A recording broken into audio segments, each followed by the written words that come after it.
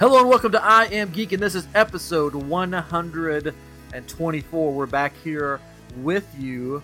This is actually the week of Halloween that this will be coming out. So happy Halloween, I guess, everybody. Happy Halloween. Yeah. Happy Halloween. I'm Ryan. I'm joined by my brother Chris and our good pal Katrin, and tonight we have a very special guest. Oh. My life would be completely different if I hadn't have met this man. So much better. No. Bless him, Lord. Man. Bless him. I would still be single, pretty much, right? Because Yeah, what? So much better. Are you married to him? No. Tonight we have a very special guest, Tommy Campbell. He is actually the person that officiated my wedding. So he married my wife and I off. That's interesting. 18 years ago. News to him. Oh, hello, Tommy. How you doing tonight? Well, I'm doing great. I'm just so excited to be here with you all. I think. Yeah, I'm excited. I'm so excited. Yeah, don't say that yet. Yeah. This This is time. This is Tommy's very first podcast he's ever done. He didn't That's even know right. what podcasts were before this. He's like, That's not right. Hello. Thank you very much, Ryan. I am Tommy Campbell. It is October 24th, 2019, and a very merry welcome to everyone on this podcast. You were asking, Ryan. But Tommy is so my wife, he was my wife's youth pastor. That's right. Long Yes. ago. Yes. It's long. It makes me feel old thinking about how long ago that was. Me personally, because I'm 41 now, so that would. Whew, A Man. baby. Just yeah, a baby. I'm just a baby. Yeah. Old baby. An old So- old baby. Yeah. So is everybody going to tell their ages? No, we don't have to. I'm not sure what mine is. I stopped counting. That's Well, right. Katrin's 41 like me, That's right. and then Chris is. I'll be 39. Yeah, Mm. such Wow. a babe. Yeah. That's My baby exciting for you face. all. But Tommy, you were in ministry for 30 years. Yes, I was. I sure was. I do my homework. Student pastor for 34 something years. It's kind of became a blur, but yeah, it was awesome. Was called to ministry when I was 16 and just loved it, passionate about it, and just really, I mean, there's always difficult times, Yeah. but I loved it. Just absolutely loved it. Yeah, I was full-time ministry for 16 years, and you got me beat on that. And now I travel around and lead the music for churches in various places, which I like a lot better. I still have some CDs that have been put onto my digital music of some music that you did a long time ago, Oh, Look out. and I pull it out and listen to it pretty regular. oh, Wow. I cool. do. Yeah. That makes me feel nice. Yeah, Well, yeah. Well, it's good. It's good quality. oh, good. Oh. It's funny. One of the intro and outro for our podcast is a instrumental version of one of the songs that I Really? did. Yeah, and the funny thing is, so we put this on YouTube, and we got a copyright strike saying that we were taking somebody else's music, and I'm like, no, I saw wrote that. that. Yeah, I wrote that song. So it was. I had to contact the company, and they're like, "Oh, we're sorry. The last note was the same note." I'm like, "You what? You based You- it on you- one you note?" resolved this now, right? Yeah, it's This all is resolved. resolved. All resolved. Yeah. That's So they good, said, good. "Sorry, our fault. Our robot that listens to our music got confused." Yeah, all them robots. Yeah. I'm like, oh So god. you sleep better at night, right? You sleep better. Yeah. Oh, that has nothing to do with his sleep. He doesn't sleep at all. So No. But so after 34 years or so, you decided, you know what? It's time to hang up the ministry hat and become a model / actor, like Well, everyone does. make lots of money. Yes, they make lots of money. Well, actually, now I don't want to go all spiritual, but I mean, basically, I just knew it was time to step out of ministry. Yeah. I'm just sitting in church one Sunday taking notes, and I mean, it's as clear as we're talking right now. And I just knew it was time to step out. And like I said, I was called when I was 16. I was faithful to that calling, loved that calling. But my question that morning then was, well, okay, well, what's next? And the answer was, well, we're not discussing that right now. It's just like yes or no. And so I started thinking about the financial implications of that, to be honest. And but then I just realized God will take care of us as long as we're obedient. So I said yes. Then I had to go home and tell my wife, who had the flu, that I had just quit your job. Yeah. So yeah, it was kind of weird, but I stayed at the church about 7 more months, got everything kind of done for that year, and got everything planned out for the next year, and was still not sure what was next. And basically for 8 months, I didn't get a paycheck of any kind. I just met with a lot of people, just kind of pastoring people. And it was about 8 months later, it was basically a joke. One of my former students from years ago is a professional photographer now, and he travels all over. I mean, he really is good. I'm not saying that to pump me up. He's good. He just, because I mean, photographers can't do much with this. I'm the old model on sets. Like, they have all these young guys and young girls, all their teeth look really good. And then I come walking on, and I'm the guy that sits in the rocking chair with the dog and, pet the dog. And so I'm not, but yeah, it was kind of a joke. He posts jobs all the time. And so for years, I would reply to every post. He'd say, I'm going to be in Oklahoma City. I need models between the ages of 20 to 30. And I would always reply. I'd send him a text. I'm your guy. Like, I'm young, and he would reply back a few hours later, you're an idiot. Leave me alone. So I just kept doing that for years. And I did that 2 years ago. And I was waiting for his text. I texted him at 5:30 in the morning. He was going to be back here in Knoxville to do a job, and he needed young people. So I said, hey, I'm your guy again, young 55. About 2 hours later, he texted back. He goes, hey, I sent your picture to this company. And I'm like, what picture did you see? It was a Facebook profile where I went to see the Spider-Man movie, Amazing Spider-Man, or Spider-Man a couple years ago. And I got my picture taken by the bust of Spider-Man in the theater. And I just cropped that and used that as so he sent that, and he said, hey, they like your picture and they want you to come. And he said, they're going to give you free socks. And I went, oh, I like socks, but I didn't quite understand that. He said, they're going to pay you. Well, I needed to get paid.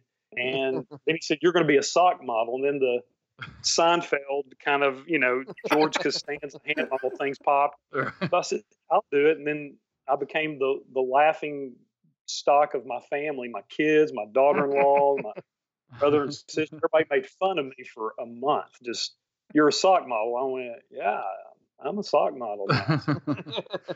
I remember this. I remember Jennifer coming in one day and being like, guess what?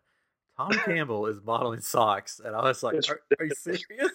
I was hoping that the story would be like, you're sitting in church one day and you decided to hang your hat up, and you look down and you go, man, these ankles need to be out somewhere. They're going to take me somewhere. Use that at a Walgreens one day wearing sandals, and he got discovered. But we wear chacos here in East Tennessee. So yeah, I mean, I'm looking down and got those calluses on my ankles and rough skin, and I'm thinking this could work.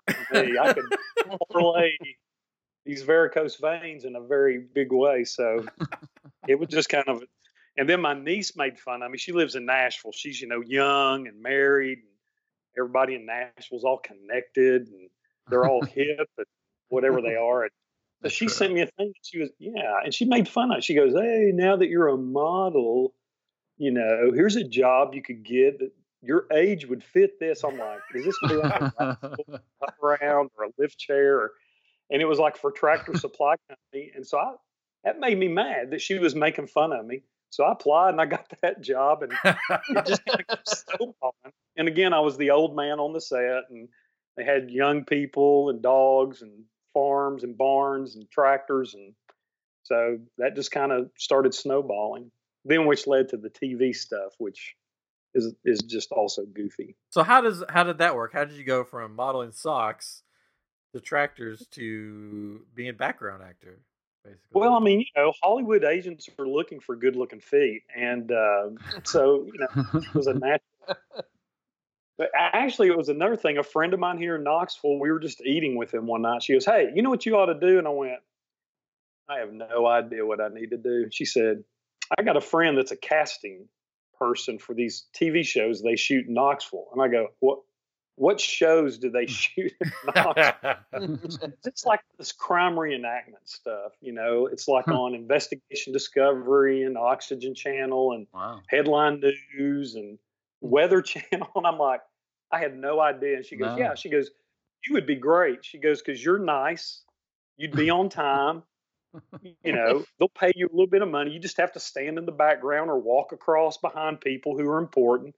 And I went, "Well, yeah, I'll do that." And so she said, "Well, I'm going to call her and tell her you'll do it." And I went, "Okay." And she said, "You need to apply for some jobs. Go to this Facebook page and follow them and apply." And I went, "Okay." So I applied for a job in October, applied for one in November, never got a job. So December, a few days before Christmas, we're eating with this same family again. She goes, "Hey, did you ever hear from my friend?" I went, "Nope." And she goes, like she was my mom. She goes, "Did you apply for jobs?" And I went, "Yes, Mom. I applied for 2 jobs." I said, "Evidently, I'm not what they need," which I don't know what that means because I don't know what anybody needs and I don't know this business. She goes, "Well, I'm going to tell her." And I went, "Okay, do whatever." So 2 days later, I get a email from this lady, this casting lady. She goes, "Hey, would you play a naval crime scene investigator on this show?" It was like 2 days before Christmas. And I went, "Sure." So they actually filmed it a mile from my house. So I just got in the car and drove down there. There's people from there's 2 actors from New York, some guy from Oklahoma. They're from all over. And this guy goes, "Well, where are you from?" And I said, "I'm like a mile and 2/10 down the road." Yeah. So I was scared to death. And then they sent me contracts, which I never had seen. They sent me 2 scripts that were 150 pages long. They sent me call sheets. I didn't know what that was. So at midnight the night before, I'm in there trying to figure out. And then I realized I have a line in this show. Oh. I didn't want to. Oh. No. So I am scared to death. And I mean, I'm back there doing my line. It was so horrible. I said something like, "Report back to duty, Corman Davis." And I just knew that director was going to yell at me and say bad words. But I got through it. And so I just started applying. And I mean, they hired me. Like I had a job every week with this, doing a different TV show.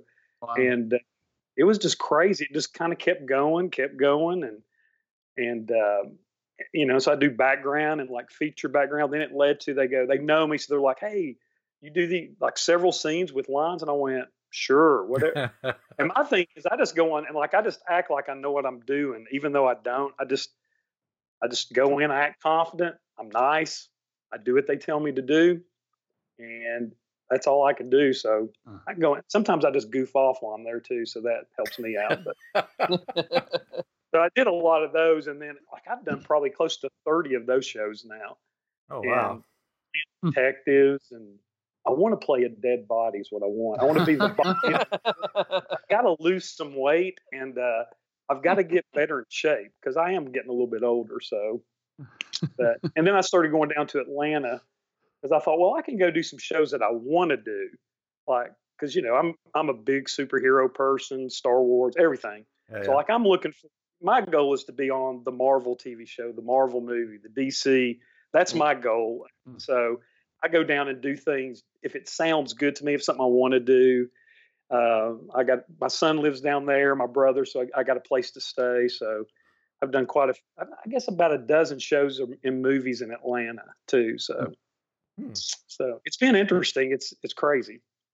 Yeah. So I mean, if you've probably seen Tommy in the background of some of the things that you've watched. If you've watched Stranger Things season 3, he's there. Mm-hmm. You got to squint your eyes. Yeah, that's way, way, way in the background blurry. But I did make it. So you did make it. Yeah, and that was really cool. I mean, that was like a geek dream come true. Just being on that set because I'm a child of the '60s. I'm a youth of the '70s. I'm a college young adult of the '80s. I was born at the perfect time for movies and TV and stuff. And so sitting on set, and it's Halloween Eve. I was on set of Stranger Things on Halloween Eve, going into Halloween Day, and I did the carnival scene, and I got there, and so everybody's got 80s looking hair, 80s clothes. They've got this full blown carnival that they, I guess, rented for several weeks. All the rides are going, all the food's being prepared. It's just this. It's like I was back in 1985, and it was hot during the day filming scenes, and then it got cold at night. But the whole time I'm just sitting there going, "This is incredible. This is awesome. I can't believe I'm here." And then they brought 600 other background people in, kids and families, to be the carnival goers like that night. And I mean, this place was just buzzing, and just everywhere you look, you just felt like you were back in the 80s. And I was just geeking out like crazy. It was one of the best days of my life, and so that was a cool experience.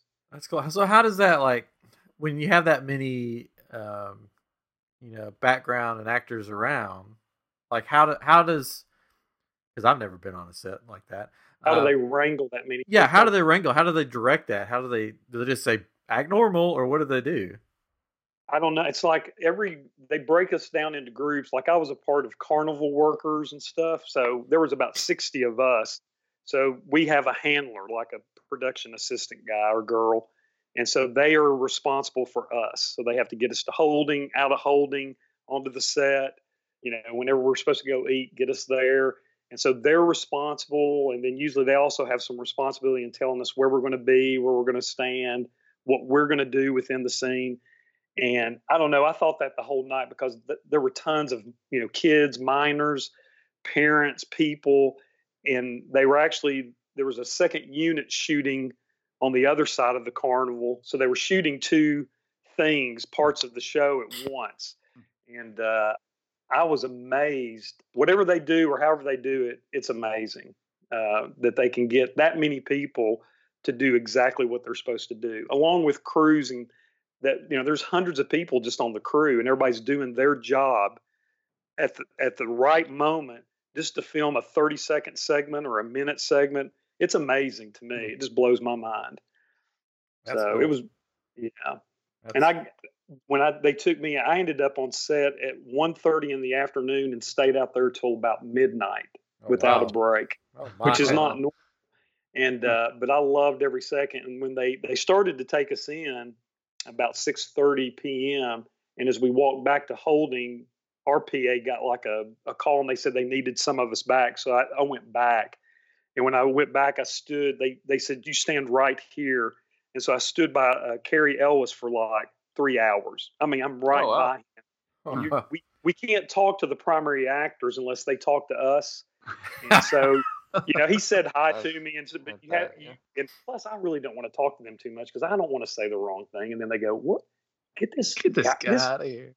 A punk. Get him out of here. What's wrong with him?" But that was cool, because his chair was right behind the director. So I'm basically for 3 hours looking, when I'm not doing something, I'm looking at the monitors, watching them film the scene, and I can see it, because they were filming inside that big, where the Terminator guy and they get in that fight inside that ride. Oh yeah, the Gravitron type ride. Gravitron. So I'm standing outside the Gravitron. So I'm right outside the door of it, but I can watch them film what's going on inside. So it's kind of like when we saw those scenes when we watched this season, it was kind of cool. I'm like, man, I mean, that's exactly what I was seeing on the monitors. And of course they edit so much out, but it was just a cool experience. That is cool. Yeah. So how the important question though, how was craft services on the Stranger Things set? Was the food good? Great question. Well, I think yes. The problem was, right when I got there, this is what's funny to me, to have a chance to get on that show, I had to grow my hair out for about 8 months. Oh. Because they wanted everybody's hair to be at least 3 inches everywhere. Yep. So you have to have that 80s look, which I'm sitting there going, I had a flat top in the 80s too. Like, not everybody. Oh, yeah. Had to be for a carny. All the carnies had. Right. And I had to grow my. Don't get on the carny low now. But so I had this hair, and I went in there, and I'm just one of, There's like 700 background people. They spent an hour poofing my hair and working on my hair. And I thought, this is amazing. And then as soon as I got out of the hair chair to go to makeup, this wardrobe lady comes and goes, wear this hat. And I went, they just did like an amazing, like I wanted to leave and drive back to Knoxville and take my wife out on a date because I looked good with that hair all poofed out. And they put a Bahamas trucker cap on my head. So of course I wore it. You do what they tell you, but I was a little disappointed in that. But the food, we walked out of there and they said, you get something to eat. And as soon as I got something to eat, they said, we got to go to set. So I had to set my food down. And then I was out there till that night, like midnight. And so around 10:15, I went back in and they brought some more food in and it was really good. So the food is amazing on most of these sets. Like, I think a lot of these people do it just for the 2 meals that they get. Because it's incredible. Like, I can't even describe the amount of food and the different types of food they put out. Just for background people is interesting. I gotta get on this train. I gotta find this. Yeah, some you acting do, right? jobs. Yeah, Give me some free food. I tell you, the best fish I've ever put in my mouth was on the set of Watchmen. I'm telling you right now. Oh my goodness, that was the best part of that. Well, no, there's another part that was good about that, but I don't think I can talk about that. But anyway, You will be on an upcoming. Hopefully, unless you get edited out. I think it's episode 5 of Watchmen. If I look right. Yeah. As the focus group moderator. Yeah. Because you try to find parts too that aren't like the crowd scenes. I mean, it's like just like a cattle call. So this was really cool because there was only 15 of us on this set. It was in a sound studio and they built a conference room in Tulsa, and it's supposed to be a group of Tulsa businessmen in this thing. And so I'm in the back of the room. I'm the moderator, so I'm watching how everybody's reacting to something and kind of taking notes. And so the way the camera was coming at us, it was coming through what should be the front wall down through the table. So I should be in that shot if they use that scene, just standing there in the back of the room, smiling and nodding, laughing a little bit,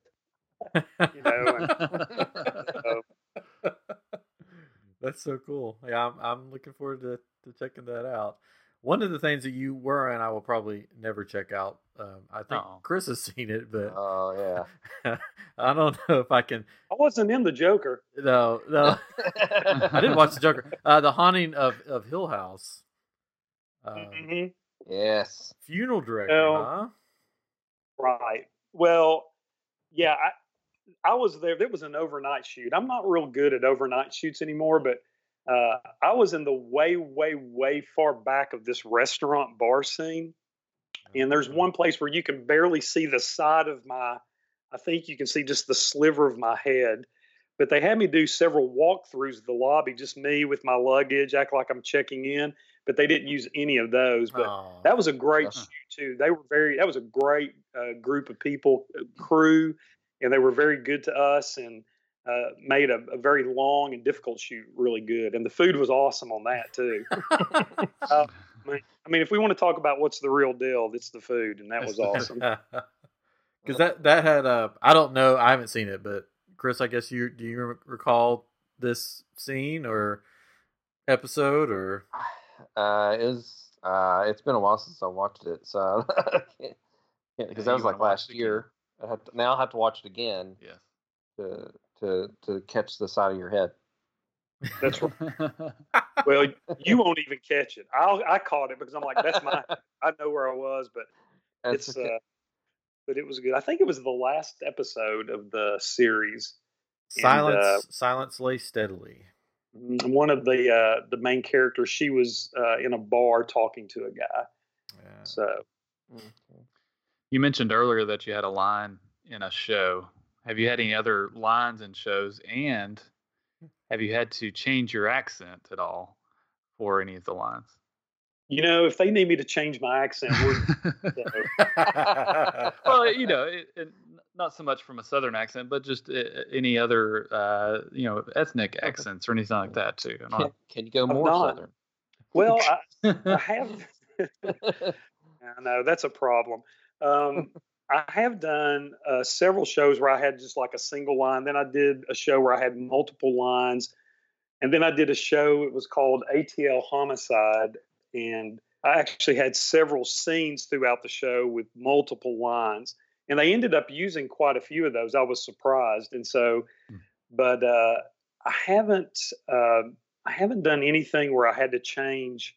I can, because when I was in seminary, in preaching class and communications classes, they would grade us down on regional dialects. Yeah. Because they're saying, if you're from Tennessee, but you're in upper state of New York teaching, some people will just tune you out with that Southern accent. So during seminary, I got really good at kind of slowing myself down and, talking more like, today we need to look at what God's word says and then apply it. Like I could do that, but then once I left seminary and moved back to Tennessee, it was so quick coming back. Oh yeah. So once you're surrounded by it, it's I know. So I'm really I would love to, because I'd like to do more stuff and push myself and challenge myself, but I don't know. When it gets into accents, I'm just not good. I can't do any kind of accent. I can hack preach. Like, let me tell you now, I was going down there, and that dog is like, let me tell you. Now I can do that. Variation of, Southern accent. There we go. That's about the one I've got. So, so I was just looking through your IMDb, and it just caught my eye. So before I forget, you got to play a mutant. Yes. What? Yes. What was that? Well, that was one of the best days of my life to that point. It was, I guess, that and Haunting of Hill House were the first two Atlanta jobs. So I got to do an episode of The Gifted, and I was a mutant. I wasn't like a mutant with, obvious. I'm like a mutant who looks normal, but it was like a crowd. It was like I think it was episode 1 of the second season of The Gifted, and there were probably 150 of us, and we were supposedly it's a housing place for mutants, and the who is it? It's like the kind of the SS or whatever. They come in their black tanks and they're shooting us and beating us, and so when I watched that, because that was a long day and a long shoot, I didn't see myself, so I was disappointed. But then I saw this SWAT guy running up the stairs, and I was right by that guy. When that guy ran up the stairs, they told me to take off running across, and then they shot this mutant with a catapult net gun thing, which was cool. I just loved it because I got to sit there and talk to these stunt guys, and these guys had worked on like Hunger Games, and because I just sit there and I go, "Hey, dude," I go, "So how long you been a stunt man?" They go, "Oh man, 20 years." I go, "What's the coolest thing you've ever done?" And then they'll tell me, and they'll go, "When is you were the most scared?"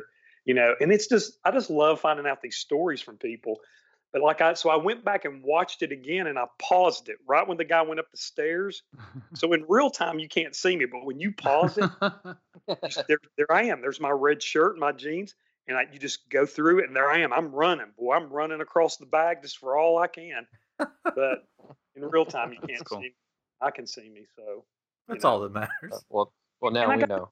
I got to be a mutant, and I got to be. That's awesome. Yeah, and I'm on a set. They've got all this, Sentinel stuff. These Sentinel guys are coming in. I'm just like, this is the most incredible thing.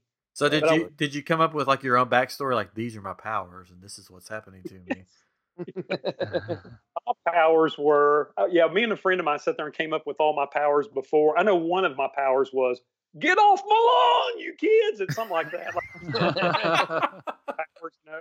We came up with some good ones like that. It wasn't anything great, like I can fly or I can melt and do stuff. It was all like, I'm an idiot kind of mutant powers. The power of beautiful feet. Yeah.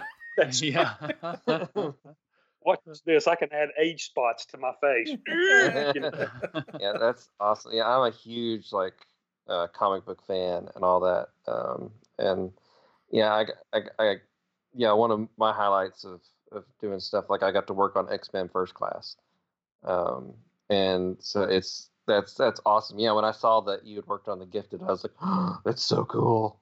I was going nuts, but I had to try that because I'm 58. I can't act too goofy on these sets. Like I have to be mature.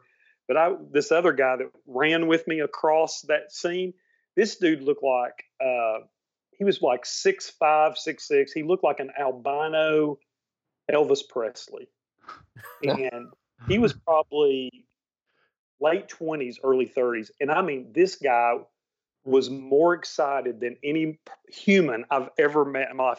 He could not quit talking about being in an X-Men TV show. He was so pumped. And he just kept talking. So I went, I'm just going to let you roll, brother. And I'll just live through you, because I was feeling everything he was saying. But I'm like, you go on. And he was just shaking. He was so excited. And he wanted to slap fives the whole time and fist bump and chest bump. I'm like, I can't chest bump. That hurts. And so it's neat. It really is neat too, the people you meet. Because some people, like there was a guy that day on that set, he drove from New Jersey because he's such a big superhero, Marvel person. He drove from New Jersey to get paid $75 for 12 hours. Wow. What? Oh, but I mean, he's like, I'm going to be on this show. And I'm like, well, I don't know about that. Maybe we will. Background. But that was a cool day too. That's cool because not only did you get to be on a Marvel show, but you were on a DC show too. So you got to live both because you were on Doom Patrol, right? Yeah, I've actually done 3 because Watchmen is DC. I've done that's true. That's true too. Yeah. And I did an episode of Doom Patrol, and then I actually did an episode of Stargirl, which is going to be on DC Universe. But it's the one time that I've gone to do a job, and I told my wife right before I left, I said, I've done a bunch of these jobs, and I said, there's always people on set, like the background people, who don't make it onto the set. I go, that's got to happen to me at some point. And sure enough, I left that afternoon, went down there to Atlanta, and ended up, I got on the set. But right before they started shooting, they said, we have too many people, and they took me off. Oh. Yeah, it was disappointing. And never Amy watched Smart was Stargirl on. now. I know, me either. But yeah, Doom Patrol was cool.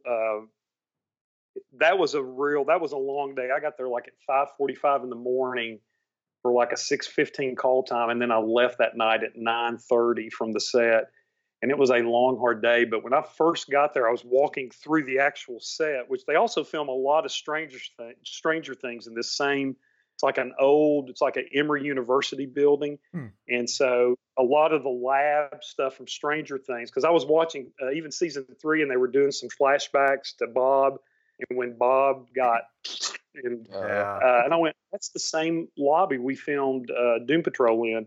But I got there really early, and I was walking to wardrobe, and they had this older gentleman sitting there, and I just thought he was another extra, and but he looked really, really old.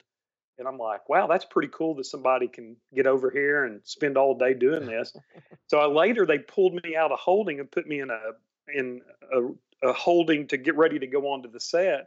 And they brought that guy out and put him right in front. There's 4 of us sitting there, and they put him right in front of me. Like I wouldn't even have to reach out and touch him. Like I could barely move my hand forward, and I would hit him in the face. And so I'm like, well, they put him right here in front of me. And so I'm just sitting there kind of looking at the side of his face. And the lady beside me, she elbows me. And so I look at her, and she mouths to me, because she can't say it out loud. She mouths, do you know who that is? So I look at her, and I mouth back to her, no. And then she mouths back. She goes, it's Ed Asner. Oh, wow. Oh, that's awesome. And so I look at him, and I started to touch him to see if he's ready. And I looked back, and I went, it is. And so I'm sitting there going, I'm sitting here with Lou Grant of the Mary Tyler Moore Show. I'm sitting here with Santa Claus. So I'm going back in time to as a child watching Mary Tyler Moore back in the 70s. So I'm just sitting there going, my parents would, oh my gosh. And so that dude, he's like 89, And he was on set from the first thing in the morning. And when I left at 9:30 that night, he still had several scenes to shoot.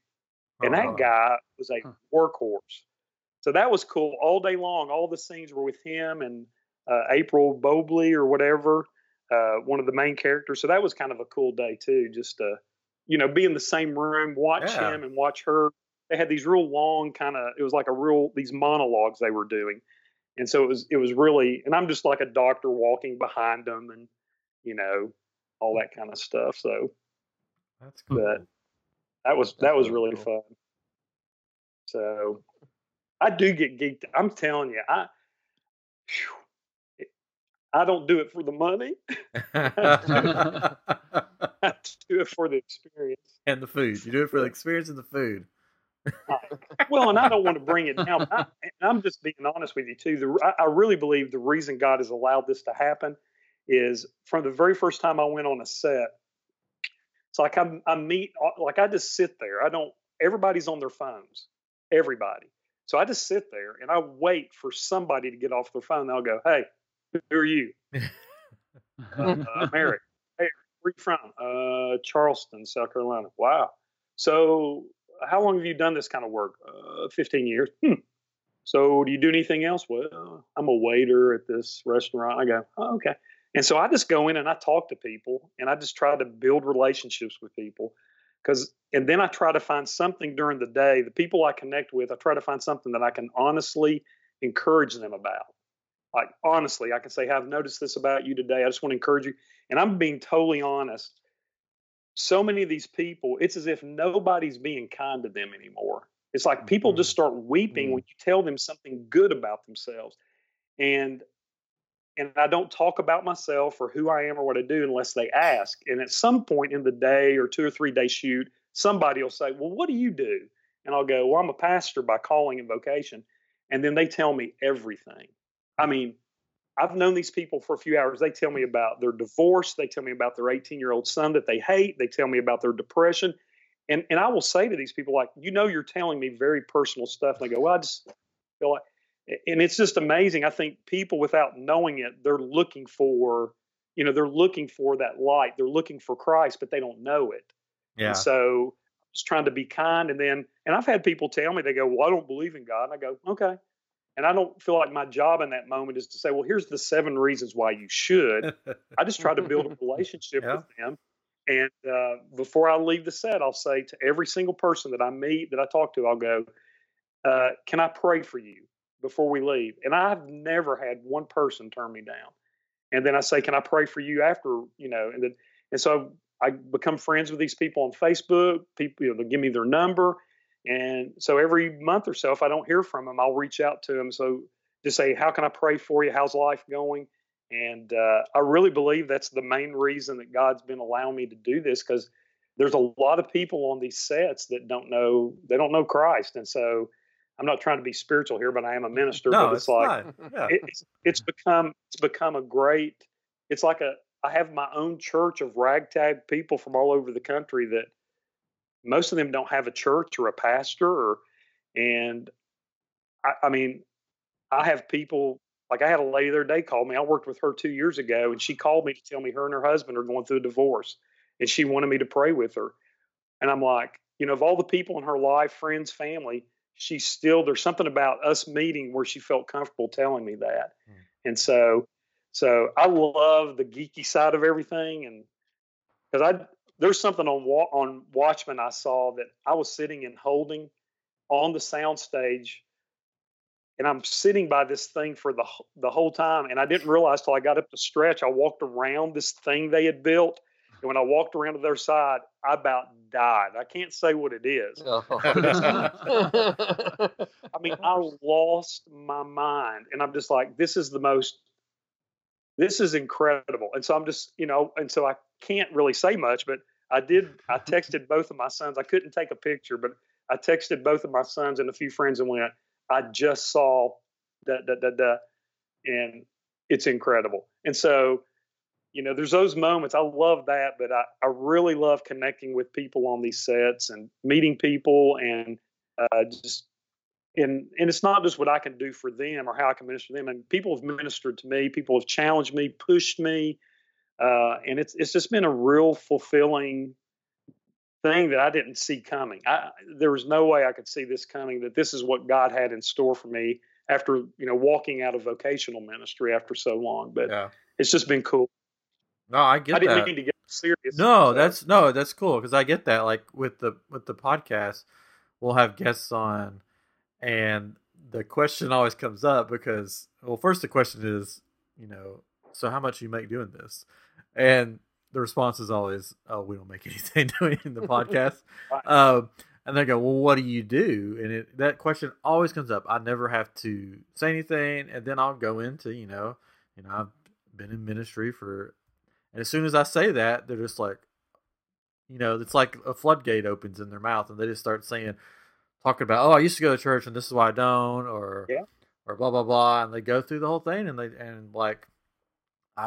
there's been guests that we've had on here that I've got to meet in face to face, and they'll tell me their life story, and because they feel comfortable in doing it, and it's cool. Exactly.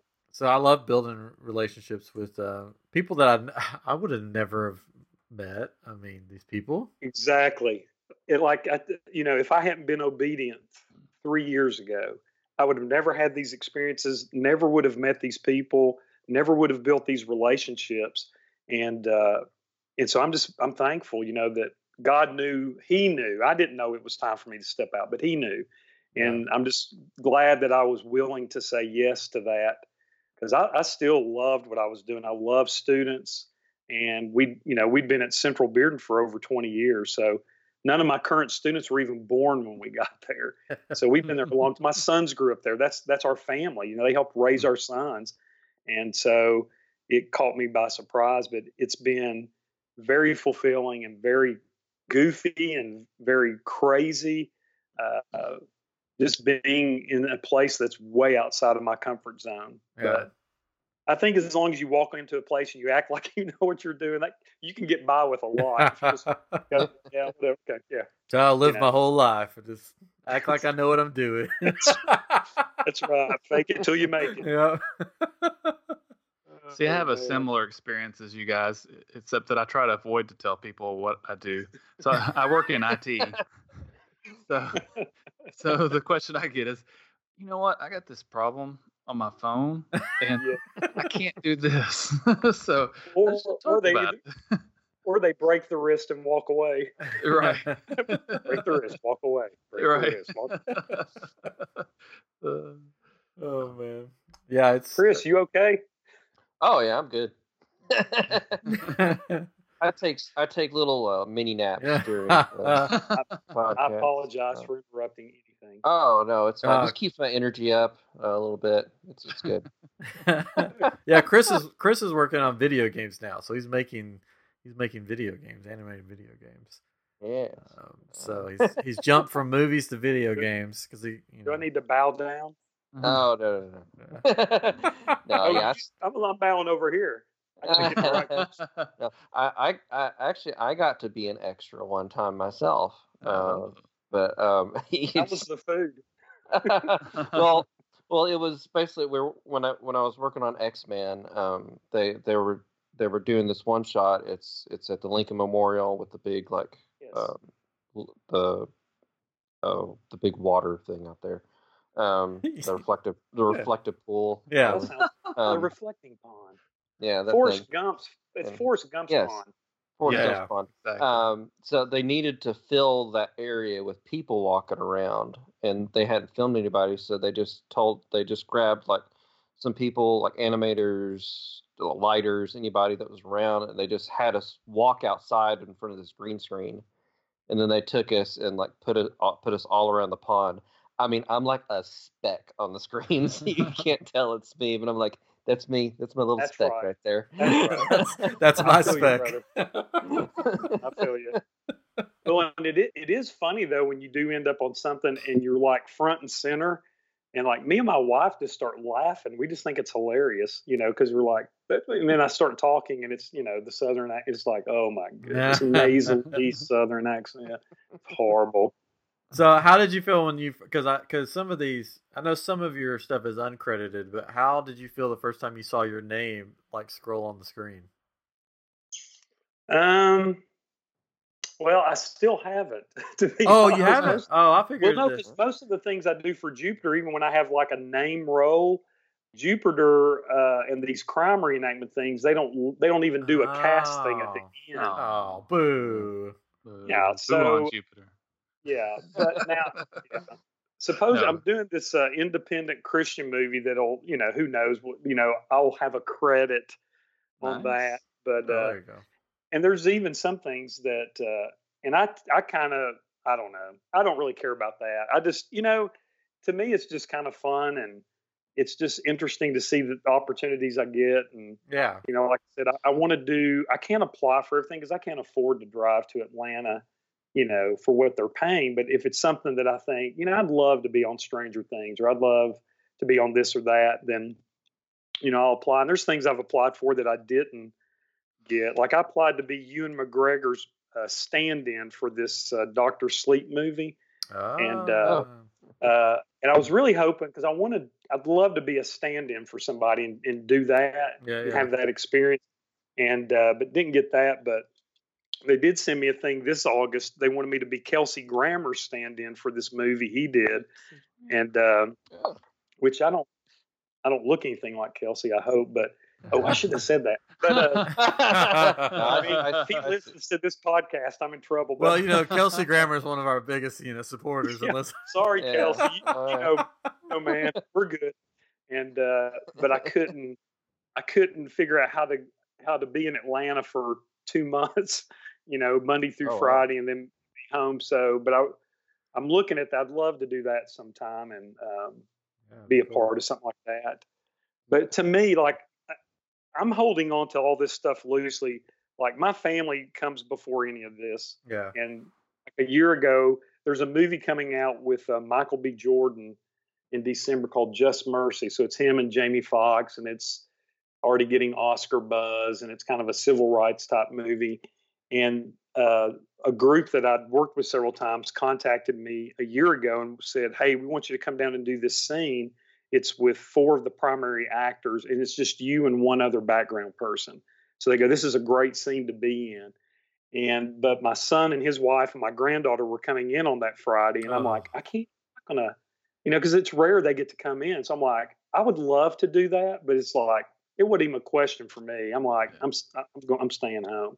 So I've had to pass on a few things, but I've also been turned down on things that I would like to have done. But that's just how it is. Yeah. So, would you ever consider doing stuff with like heavy prosthetics that you have to put on and stuff, like Walking Dead type things? I've been watching that, and part of the Walking Dead thing, I know it's on a lot of people's bucket list. If I could be a zombie on Walking Dead, and I would do that. And they film usually in the summer, and it's already hot enough. With all that stuff, I'm just I don't know if I could handle that. But I do follow that because I've got that on the list of things I would like to do at least once, is work on that. And so, but I did do. I got in on the last day of a Clint Eastwood movie in August, and so I'm real excited about that. And so it's a movie. It's on Richard Jewell, the guy that the '96 Olympic bombing in Atlanta. Oh yeah, I saw a trailer for that, I think. Mm-hmm. Yeah, and he, he's the guy that found the bomb and alerted he was a security guard, alerted the authorities. And and so they got pretty much everybody out. I think one person died in the explosion, and then a news reporter had a heart attack running to the scene to cover it. But then the FBI and the media targeted him, even though he didn't do it. And even when he died, people still, even though he was exonerated, and I think it's Eric Rudolph, the guy that was, he'd hide in North Carolina. He'd go bomb a clinic somewhere, Birmingham, Atlanta. Then he'd go hide. He'd bomb the Olympics. And even though he was convicted and Richard Jewell was exonerated, till the day he died, people said, "Oh, that's the guy that bombed the Olympics." Oh. And so it's a movie about his life. And I played, last day of filming, I played one of Eric Rudolph's attorneys. And but just to be on set with Clint Eastwood was incredible. Because, I mean, he's, actor, producer, director, and I mean, one of the first movies my dad took me and my brother to, it was a mistake. Was Dirty Harry. Dirty. Because he was a high school teacher, and some of the guys in his class said, "Oh, Mr. Campbell, you need to go see it. It's awesome." So he went, "Okay." So he grabbed us. I was 9 years old. My brother was 8, and we went down to the theater, Strand Theater in Athens, and we sat there. And within the first 15 minutes, there was about 23 killings and other things going on. And my dad goes, "Let's go." And so I was sitting there. And Eastwood is standing by me, and they're kind of figuring out the scene and talking.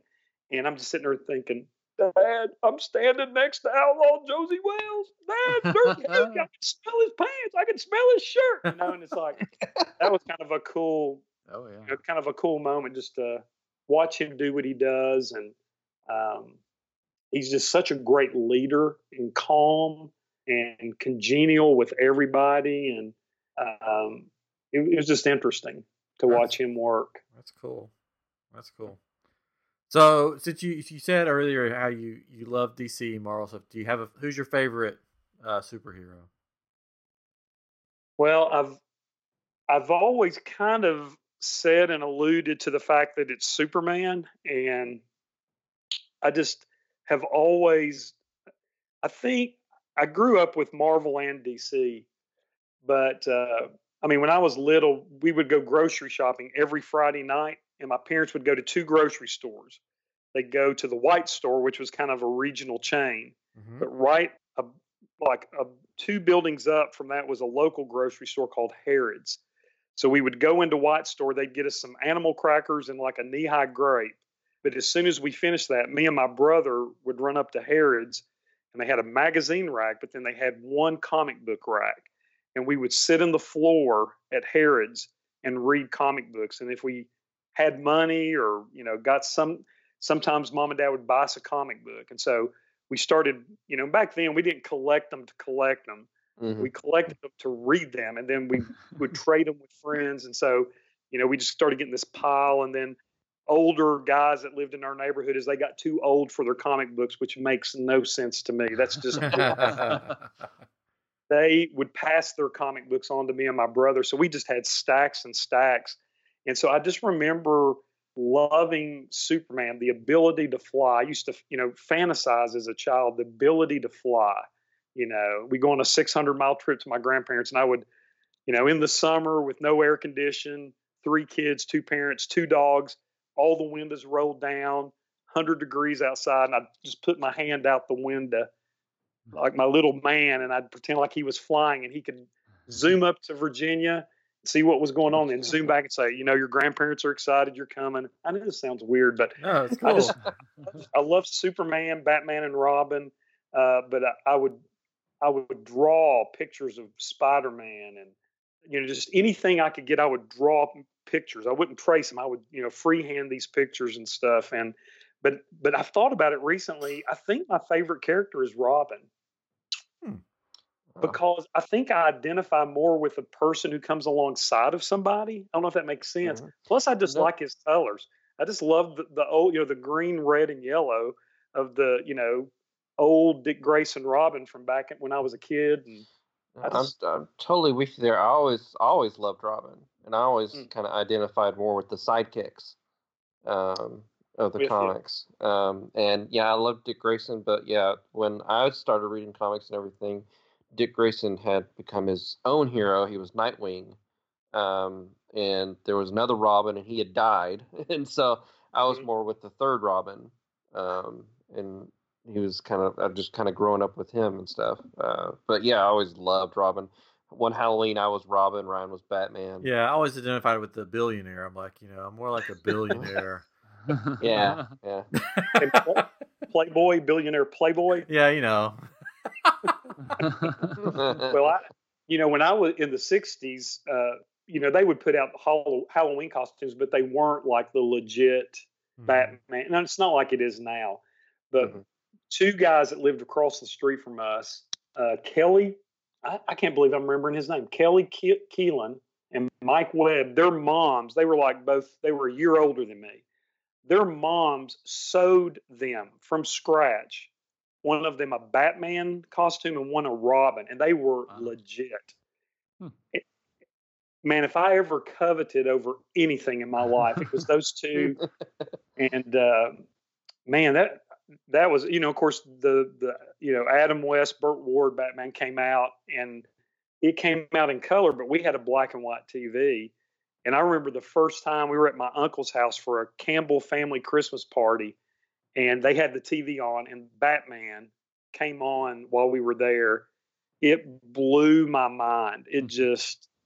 I couldn't believe just the colors and and I didn't care then. I was little, so I didn't care about the cheesiness of anything. This, for the first time, here's these superheroes that I loved on the screen in these vibrant colors. So, I've I guess always loved the DC people just a little bit more. And, of course, my dream is that, because I raised my sons, like, it was a great time to raise them because they had better action figures, late 80s, early 90s. Yep. They did the Nightfall thing. They did the Death of Superman thing. Yep. The Tim Drake Robin came out. So I got, I started collecting all those, thinking I'll pay for their college with all this, which I didn't do. I've still got them in my closet. Like, nobody does that. I've got baseball cards and comic books, but I kind of got back into all that. But my dream, because where else can they go? The movies that need to be made is the DC Marvel crossover, the Versus, which they've done several times in the history. They did one back in I guess when my boys were little, and I collected all those. And then they did those Amalgam where they, mixed. Like, it's like, what if Batman and Wolverine were mixed? So it's like a dark, and they put out these individual shot comics like Dark Claw, and then it was Bruce Wayne of S.H.I.E.L.D. instead of Nick Fury, and it was a Captain America. Yeah, Spider-Boy, Captain America, Superman blend. So I got all of those when those came out. And I think, to me, that would be the most awesome. Forget all this. Is Spider-Man going to be? Is the X-Men? Bring them all together. Just throw it all. I'm sure Disney will buy it one day, and then they'll just own it all. That's true. Maybe that's a dumb idea, but no, it'd be cool. That'd be awesome. Cool to see. I mean, what better could you do? I mean, what other crossover are you going to do that would be that awesome? Nothing. They at least need to do like animated movies of the Amalgam universe with. Yes. I'm with you on that. Yeah. So we're about at an hour, but I have a very pressing question that I think this will be a good thing to wrap up. Okay. You mentioned Christmas a while ago. Christmas. Yes. One of the things that I've loved for years, I think we still have them somewhere, is your Christmas cards. They are the most amazing things I've ever seen. I want to cry. You're so nice. No. So Tommy and his family, I don't know if you guys, I don't know if you still do crazy Christmas cards, but every year we'd get in the mail after, we were married, these Christmas cards from you, and they were always like National Lampoon's Vacation or some theming. How did that all get started? What happened? How did that happen? Well, that's a good question. The way it started was, one, I'm just a weird person, but secondly, we got a Christmas card years ago, 30 years ago. We got a Christmas card from some friends from college, and their Christmas card was a picture of their brand new several $100,000 home. Like, they're not in the picture. It's just a picture of their house. So they're basically saying to us, which, we're living in a seminary apartment, with that, in the kitchen, you couldn't even stretch your arms out both ways. And it just kind of bothered me that somebody would send me a Christmas card of their house. So the next year, we were in historic Jamestown Village. And so this tour person, me and my wife and our two little boys, and the tour person said, this is the official junkyard of colonial Jamestown. And it was just crap everywhere. And I said, hey, Becky, let's do a family picture in the junkyard. And she goes, okay. So, because that's normally what we gravitate towards. So we take a picture. When we got them back, I said, you know what? I go, I've got an idea for our Christmas card this year. So we sent that picture, and it's like, a thatch shack behind us and all this garbage junk, colonial junk. And so we sent a card of us in front of this junk, and we said, from our home to yours for Christmas, and sent that out and sent it to our friend and circled home. So it started as a little act of rebellion. And once we did that, then the next year we're like, well, we can't do a traditional, like I kind of got tired too. We get cards from people and everybody looked perfect. And like they all have matching clothes and the fireplace is going. And I'm like, that's not our family. So the next year, I think we did a Beatles Abbey Road kind of thing. We went down to UT campus and I grabbed one of my youth interns and said, you're going to take some pictures of us. And we did that. And then we just started thinking of, okay, what's something we do that's different, bizarre? It's like, we just wanted when people get Christmas cards, they just kind of go, Barnett's, whatever. That kid's ugly. They just kind of ditch it. They don't even really. And so we wanted people to have to stop and go, what in the world? Like, what is this? What are they thinking? This has nothing to do with Christmas. And it would just cause people to stop for a minute, kind of wonder or laugh or something. So over the years, it just kept evolving to just crazy stuff. And I have a friend here, a good friend of mine, who's a professional graphic artist. So I would come up with the ideas, and then he would figure out how we could make that happen. And so, I mean, we did, I think the year that the last Matrix movie and the last Lord of the Rings movie came out, we did a mashup of the Matrix and the Lord of the Rings. So we said, looking for the one and awaiting the return of the king. So it worked out perfect. Yeah. And Becky and I were like the Matrix people. And Austin and Will were, Austin, we dressed him up like Legolas, and Will was a hobbit because he was still little and he had long bushy hair. And we just made his feet look bigger and put hair on him. And he was holding a ring and a sword. And so it just escalated from that. And they just got kind of crazier and funnier. And of course, one year we put a family that wasn't us on the card in the Christmas clothes with the tree. And we said, something like, don't be afraid to change in 2002 or something. And it was just this, we grabbed two of our neighbor kids in our neighborhood. And then this guy, my graphic artist friend, and his wife, and we said, come over, we're going to take your picture. We're going to use you all as us for the Christmas card. Nice. Done convenience store holdups and superhero. We did a superhero. It's been crazy. So, but we doing that. Last year was our first year without a card. Oh. But we just figured it was time for a break. You know what you should do now? I'll give you an idea. This one's for free. When you're on some of these, yeah, this is for free. Let me get the pen. When you're on these sits for background, just take a picture with some of the extras and to make that your Christmas card. That would be hilarious. That would be hilarious. Because I don't want to say anything, but I meet some very interesting people. Just think, Christmas card with you and the 6'5" albino Elvis guy that you talked about. That would have been perfect. Or just a picture of the back of the head of Ed Asner. Yeah. Yeah. Then I would be sued. Yeah. Oh, wow. That is a good idea. Yeah, so there you go. But I'm always afraid. They tell us we can't take pictures on sets. So I get scared. Like I watched them carry a guy off a set one time, off of a movie set, and it really scared me. So, because they do, like they catch you taking pictures, and some people enforce it more, but they will take your phone. They don't delete the pictures. They reset your phone. Oh. Like they wipe your phone and then they escort you off of the set. Oh, wow. Well, maybe you shouldn't do that then. Yeah. Just take a picture in your car when you get to set. I can see him in the parking lot. There'll be some other extras walking out, and he'll roll down his window. Come here, I want to take your picture. Get in my car. Get my van.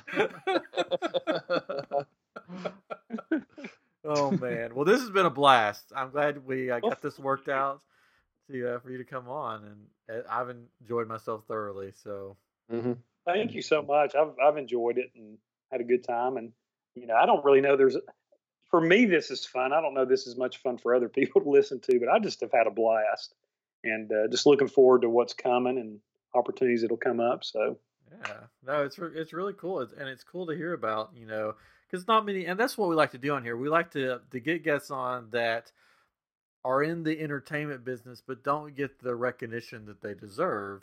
And, background actors make the movie, make the TV show. If you don't have them, then you just have a couple of guys standing around doing dialogue, and that's exactly it. Well, and because I say sometimes I'm an insignificant necessity. It's kind of the way I see myself. I'm in many ways insignificant, but I'm needed for that scene. The only problem with all this is it has ruined the way I watch TV and movies. I can't. Mm-hmm. Like even my wife now, she goes, "Look at those people. Look at them in the background. That's horrible." She doesn't know. She's not been. And I go, "I know," and then she'll go, "Look at that. You could have done that." And so it's like we're watching the background people now, and we don't even care about the actors. We're just like, "Oh, whatever. They're a dime a dozen. Look at these background people. They are getting it, Or look at that dude. He's looking at the camera. He knew where the camera was, and he's making sure he gets that, face looking out." So. Yep. Well, if you know of anybody that needs a bald-headed, bearded 41-year-old, you just pass them along to me. I tell you what, it doesn't take much to slip into that world. I tell you, because they need all types of people constantly. It's just amazing. Yeah. So, yeah, I'll need to look into that. See it down in Houston. I'm sure there's stuff in Houston. Sure there is. Yeah. Oh well. Well, cool. Well, thank you. Thank you again. Yeah. I know it's been fun. Yeah. And I'm sorry if I talk too much. No, it's perfect. Perfect. Mm-hmm. Katrin doesn't like to talk, so I know. And they just don't let me talk. What? Well,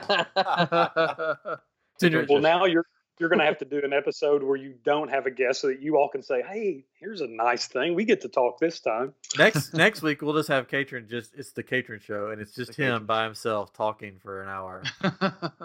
It'd be the most boring thing in the world. No, it'd be wonderful. I'd listen. Just talk about that framed picture of flowers behind you. Don't you love that? Isn't that great? Crooked? It seems a little. It's there. Is that better? Okay, that's better. I'm in my dining room. So. Yeah, my Meemaw had that same painting. Great. It's my wife's. Not your Meemaw. We sold it at the estate sale. That's where they got it. Yeah. That's where I got it. Yeah. That's funny. Well, again, thank you, Tommy, for being on. And this has been I'm Geek episode 124. And you are welcome back anytime, Tommy. Anytime you want to come on the podcast and talk, you're welcome to come on. Just let us know. Well, thank you. Yeah. Thank you. And listeners, we will talk at you next week. This has been I'm Geek. Good night, everybody.